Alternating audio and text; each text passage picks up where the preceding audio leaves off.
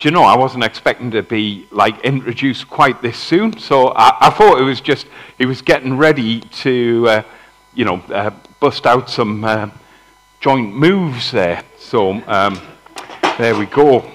I'm just going to bring this over. I'm going to put that carefully down there where somebody can stand on it. And, it's always a thrill to come to Chowdene. I was thinking about it on the way here. It's like, going to see a relative, but not that relative, where you don't really like to go, and you're just wondering how long is polite to stay. Although some of you might be thinking about that, depending on how long I go on for. But it's more like going to see a relative, who's your favourite auntie who always has the good biscuits. That's what it's like coming here for me. If we haven't had a chance to meet in person, please come say hi at the end. Tell me a fun fact about yourself. I'm particularly interested in hearing who people's favourite Ninja Turtles are this morning. But we're just going to dive straight into the Word. I'm going to read from Luke 24, verses 13 to 35. I'm going to give you a minute to find that, and I'm also going to go and get my glasses. I can make most of the other stuff up, but not the Bible bits. So, it's already on the screen. Brilliant. So that same day, two of them were going to a village called Emmaus, around 7 miles from Jerusalem. This is on the first Easter Sunday, where reports of Jesus just rising from the dead were starting to filter out. They were talking with each other about everything that had happened. As they talked and discussed these things with each other, Jesus himself came up and walked along with them, but they were kept from recognizing him. He asked, "What are you discussing together as you walk along?" They stood still, their faces downcast. One of them, named Cleopas, asked him, "Are you the only one visiting Jerusalem who does not know the things that have happened there in these days?" "What things?" he asked. "About Jesus of Nazareth," they replied. "He was a prophet, powerful in word and deed before God and all the people. The chief priests and our rulers handed him over to be sentenced to death, and they crucified him. But we had hoped that he was the one who was going to redeem Israel. And what is more, it's the third day since all this took place." And speaking of place, I've just lost mine. In addition, some of our women amazed us. They went to the tomb early this morning, but didn't find his body. They came and told us that they'd seen a vision of angels who said he was alive. Then some of our companions went to the tomb and found it just as the women had said, but they did not see Jesus.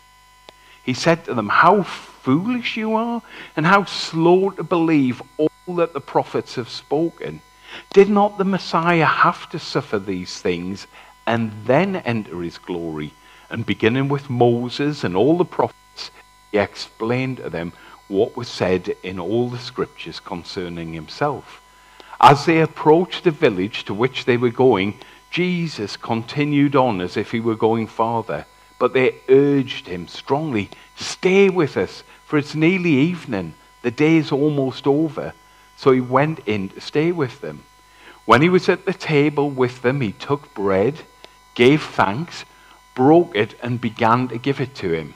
Then their eyes were opened, and they recognized him, and he disappeared from their sight. They asked each other, "Were our hearts not burning within us while he talked with us on the road and opened the scriptures to us?" Then they got up and returned at once to Jerusalem. There they found the 11 and those with them assembled together and saying, "It's true, the Lord has risen and appeared to Simon." Then the two told what had happened on the way and how Jesus was recognized by them when he broke the bread. Now, One of the things I find amazing about the Bible is that we can read passages over years, the same things, and different things jump out at us. When I read this recently, what stood out to me was just this little phrase at the start of verse 21. But we had hoped. I think there's something really powerful in this, something that I hope many of us might relate to us. You know, when we hope for things, recently I bought a Gateshead FC football top. Yeah? It was a little bit snug, but I hoped that I would just be motivated to tone up a bit, so because they're not very forgiving fabrics, football tops. Or sometimes we might hope, when we stretch the budget a little bit for that, that new handbag, or maybe an upgrade on the mobile, or different car, or perhaps a holiday. We hope, don't we, we're going to get some peace, satisfaction, joy, fulfillment. Sadly, quite often what we're left with is a feeling of maybe disappointment because it didn't quite do it, or in my case, a feeling of fear and how exactly am I going to afford that? I'm guessing that I'm not the only one who's ever felt like that. But it's not always just a one-off feeling, is it? It's not just an impulse buy that does it.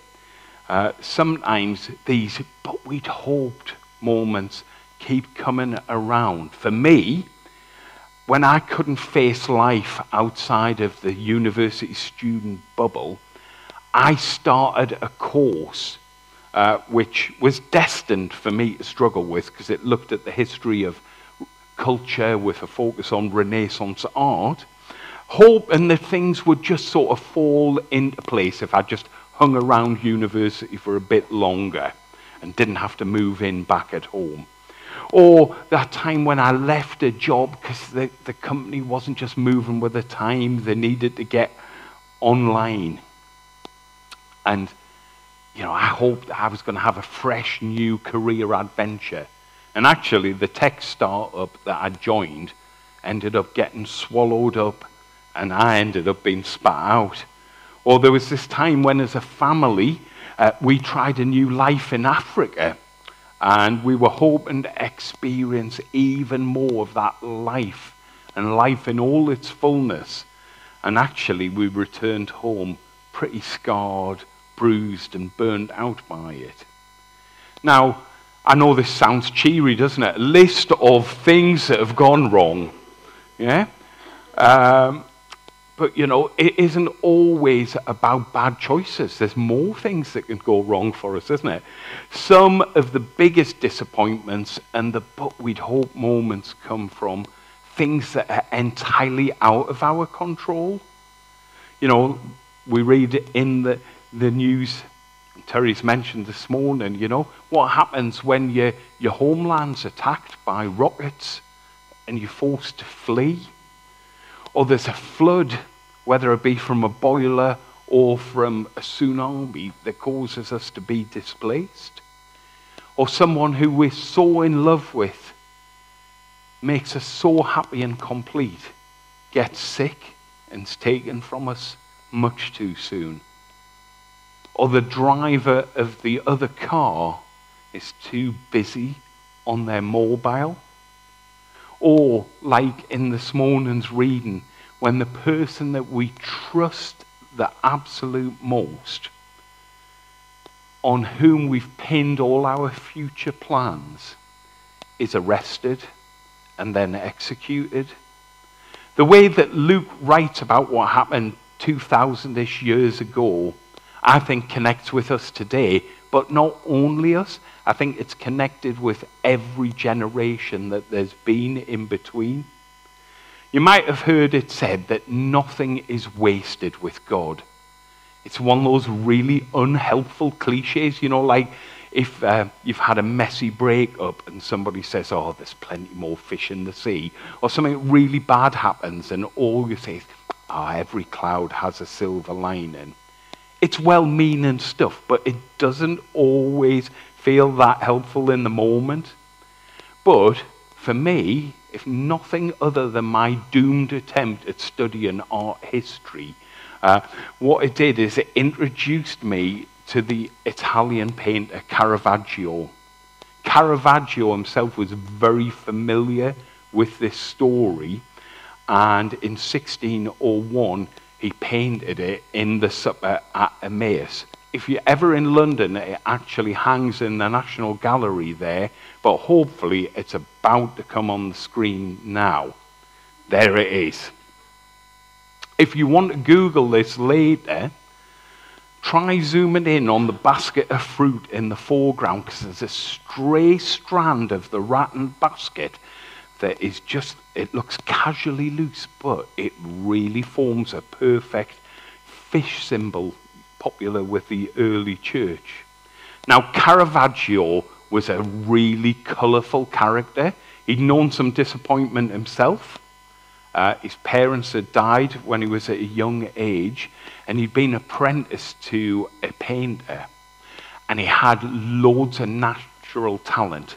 So with many people who have great flair, he then didn't work very hard at it, and he spent a lot of time hanging around Rome with his crew, putting a lot more effort and attention into developing his sword fighting skills, because he was quite a volatile and fiery character. Entries of his arrest records are still preserved today. My favourite was where he assaulted a waiter and other diners at a restaurant with a tray of artichokes.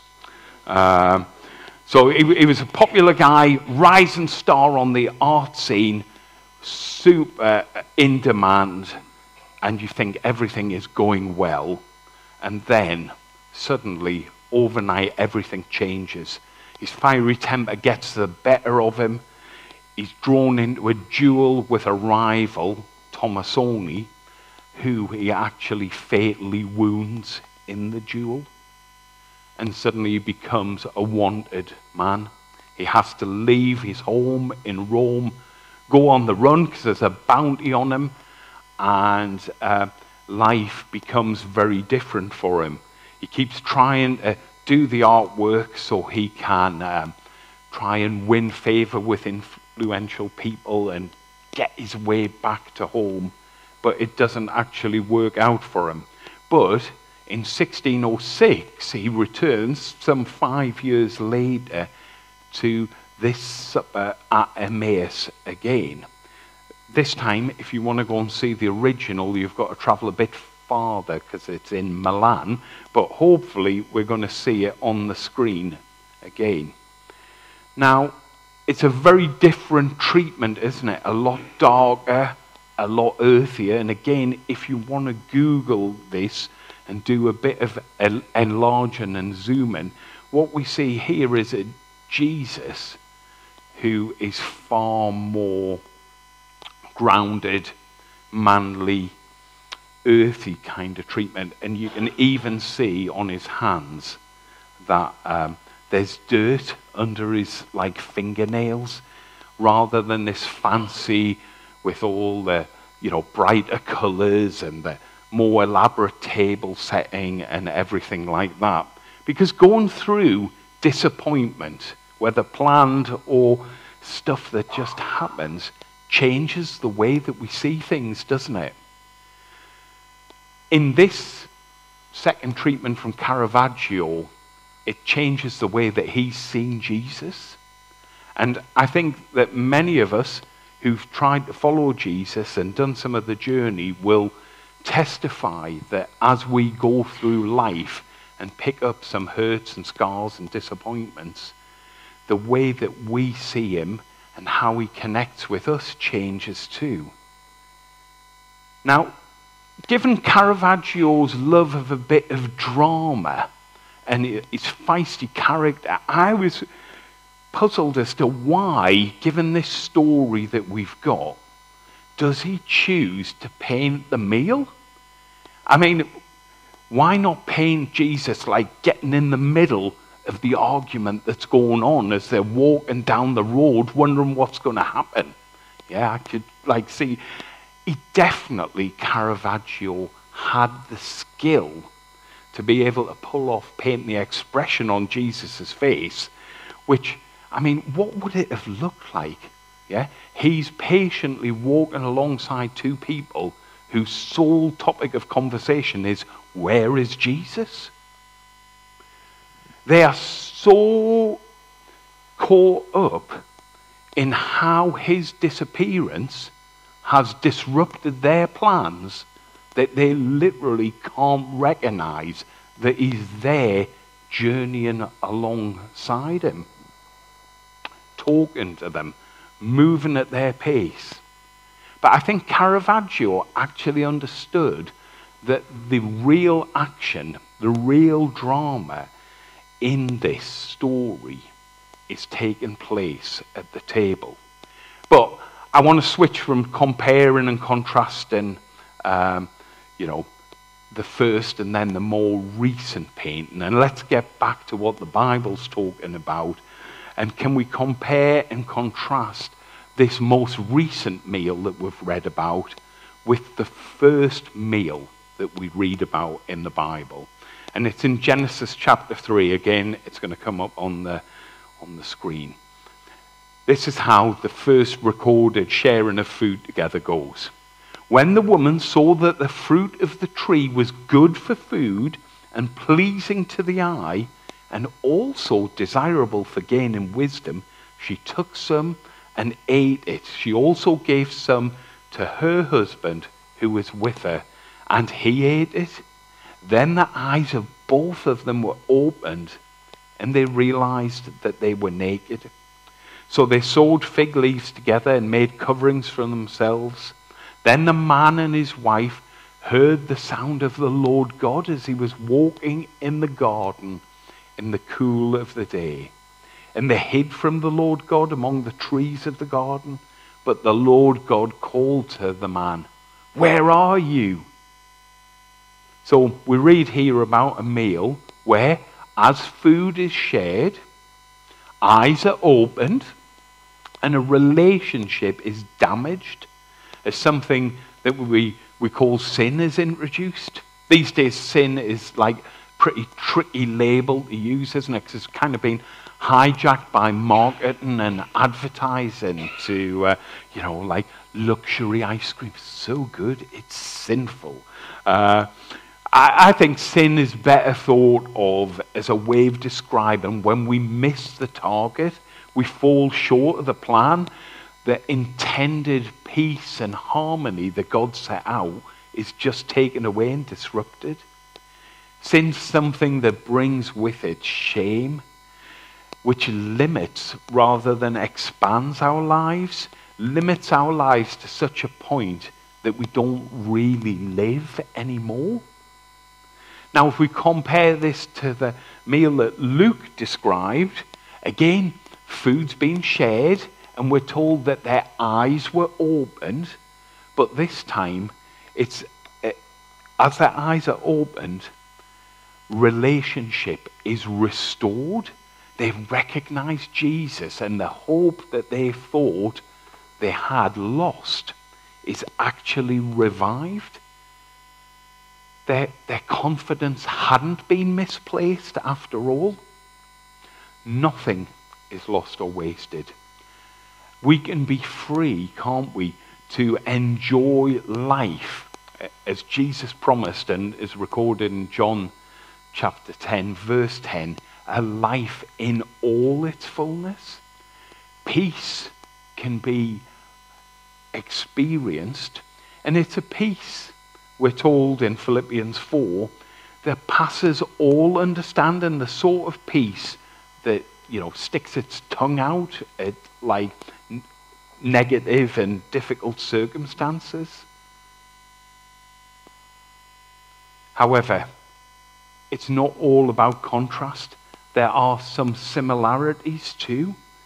In both Genesis 3 and Luke 24, we read about a God who's not far away and distant and sitting there looking down, but he's a God who's walking, who's seeking to be with us, who's calling us by name, even when we feel like we're so distant or we're experiencing shame that we feel that we should hide from him. He's walking, looking for us and calling us by name. Even when we think, oh, I don't know what I'm going to do next. All my plans and confidence has gone. He journeys with us. Even when we're so focused on what's going on in our heads and our plans that we can't recognize how close he is to us, he still journeys with us, moving along at our pace. In the artwork, too, there is a similarity that we need to have a look at. Comparison slides up there.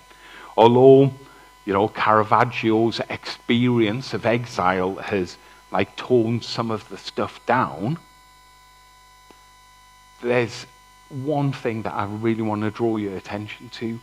At each of the tables, there's a space as we look on. There's space for one more person to come and sit at the table. And this morning, I want to offer an invitation, if I can, for us to come and sit at the table with Jesus. To have our eyes opened to a future of unconditional love and acceptance. Now, it's a future that is not guaranteed to be free of trouble or pain or stress or disappointment, but there is a guarantee that we won't make those steps alone. Hebrews 13, the second part of verse 5 tells us, God has said, never will I leave you, never will I forsake you.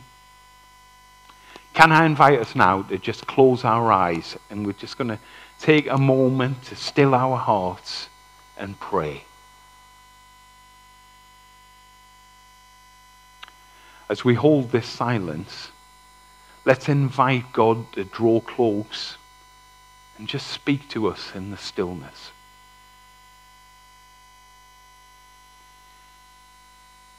As I was praying ahead of speaking today, I got a sense that there may be some here who need to put down some hurt from a disappointment that we've been carrying around with us for such a long time, like an uncomfortable bag, and start to see that experience in a different light. Not to forget about it or to diminish it, but to see it as something that we don't have to lock away or feel any sense of shame about, that we have to keep hidden, but there are others who will be encouraged to know that they aren't the only ones who've struggled through loss or hurt or pain. I also wonder whether there's some of us this morning who may have been so engrossed in our current issues and predicaments that we fail to notice that Jesus is there patiently at our side. Remember, he knows our names. He's calling to us, moving at our pace.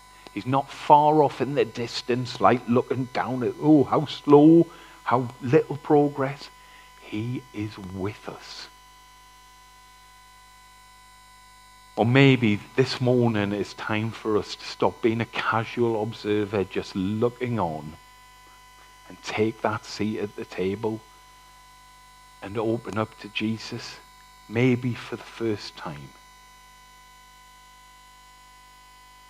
Father God, we thank you for the encouragement of your word, that wherever we journey, whatever disappointments and stress we've come through, that you are interested in knowing us, in being with us, in inviting us into new possibilities of a hope-filled future with you. Holy Spirit, will you just draw close to those who are acutely feeling pain? Will you bring that peace that's promised? And Father, for those who are just reaching for you. Make haste to draw alongside them. Ask it in the mighty name of Jesus. Amen.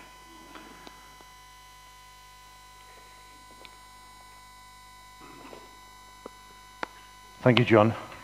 Just as the band are making their way up, immediate thoughts. You know, I made some notes, and John, I've got to say, John, that was exceptional in opening our eyes to things that we maybe wouldn't see. I don't often look at artwork. When I do, I don't look at it with the kind of depth and understanding that displays. So thank you for that. I really appreciate it. And the comparison between the two meals and what comes from that is just amazing. I like your little comment about the kind of piece that sticks its tongue out when trouble arises. I love that one. Yeah, that's a vision I'm going to keep. But yeah, and I just thought when you were talking about carrying hurt, put it down and see it in a different light.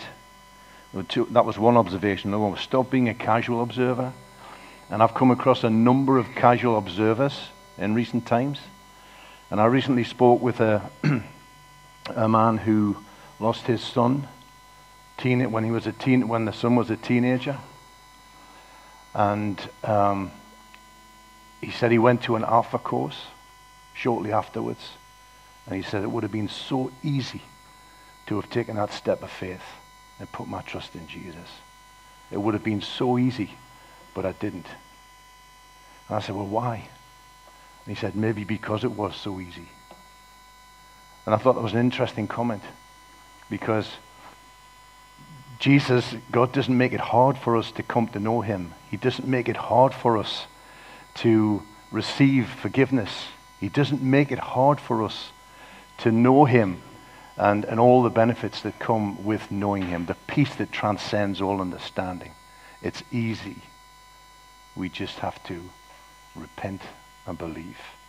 So if anybody here now, or anybody who's watching online or listening later, if you have not taken that step, if you just said, Lord, I want to turn away from that wrong path I've been on, and I want to come and be with you on the path that leads to eternal life. Forgive me, Lord. And you accept that offer of salvation, which comes by grace. Then you will receive the things that John has spoken about this morning. So I'll leave those thoughts with you and hand over to their band. Thanks.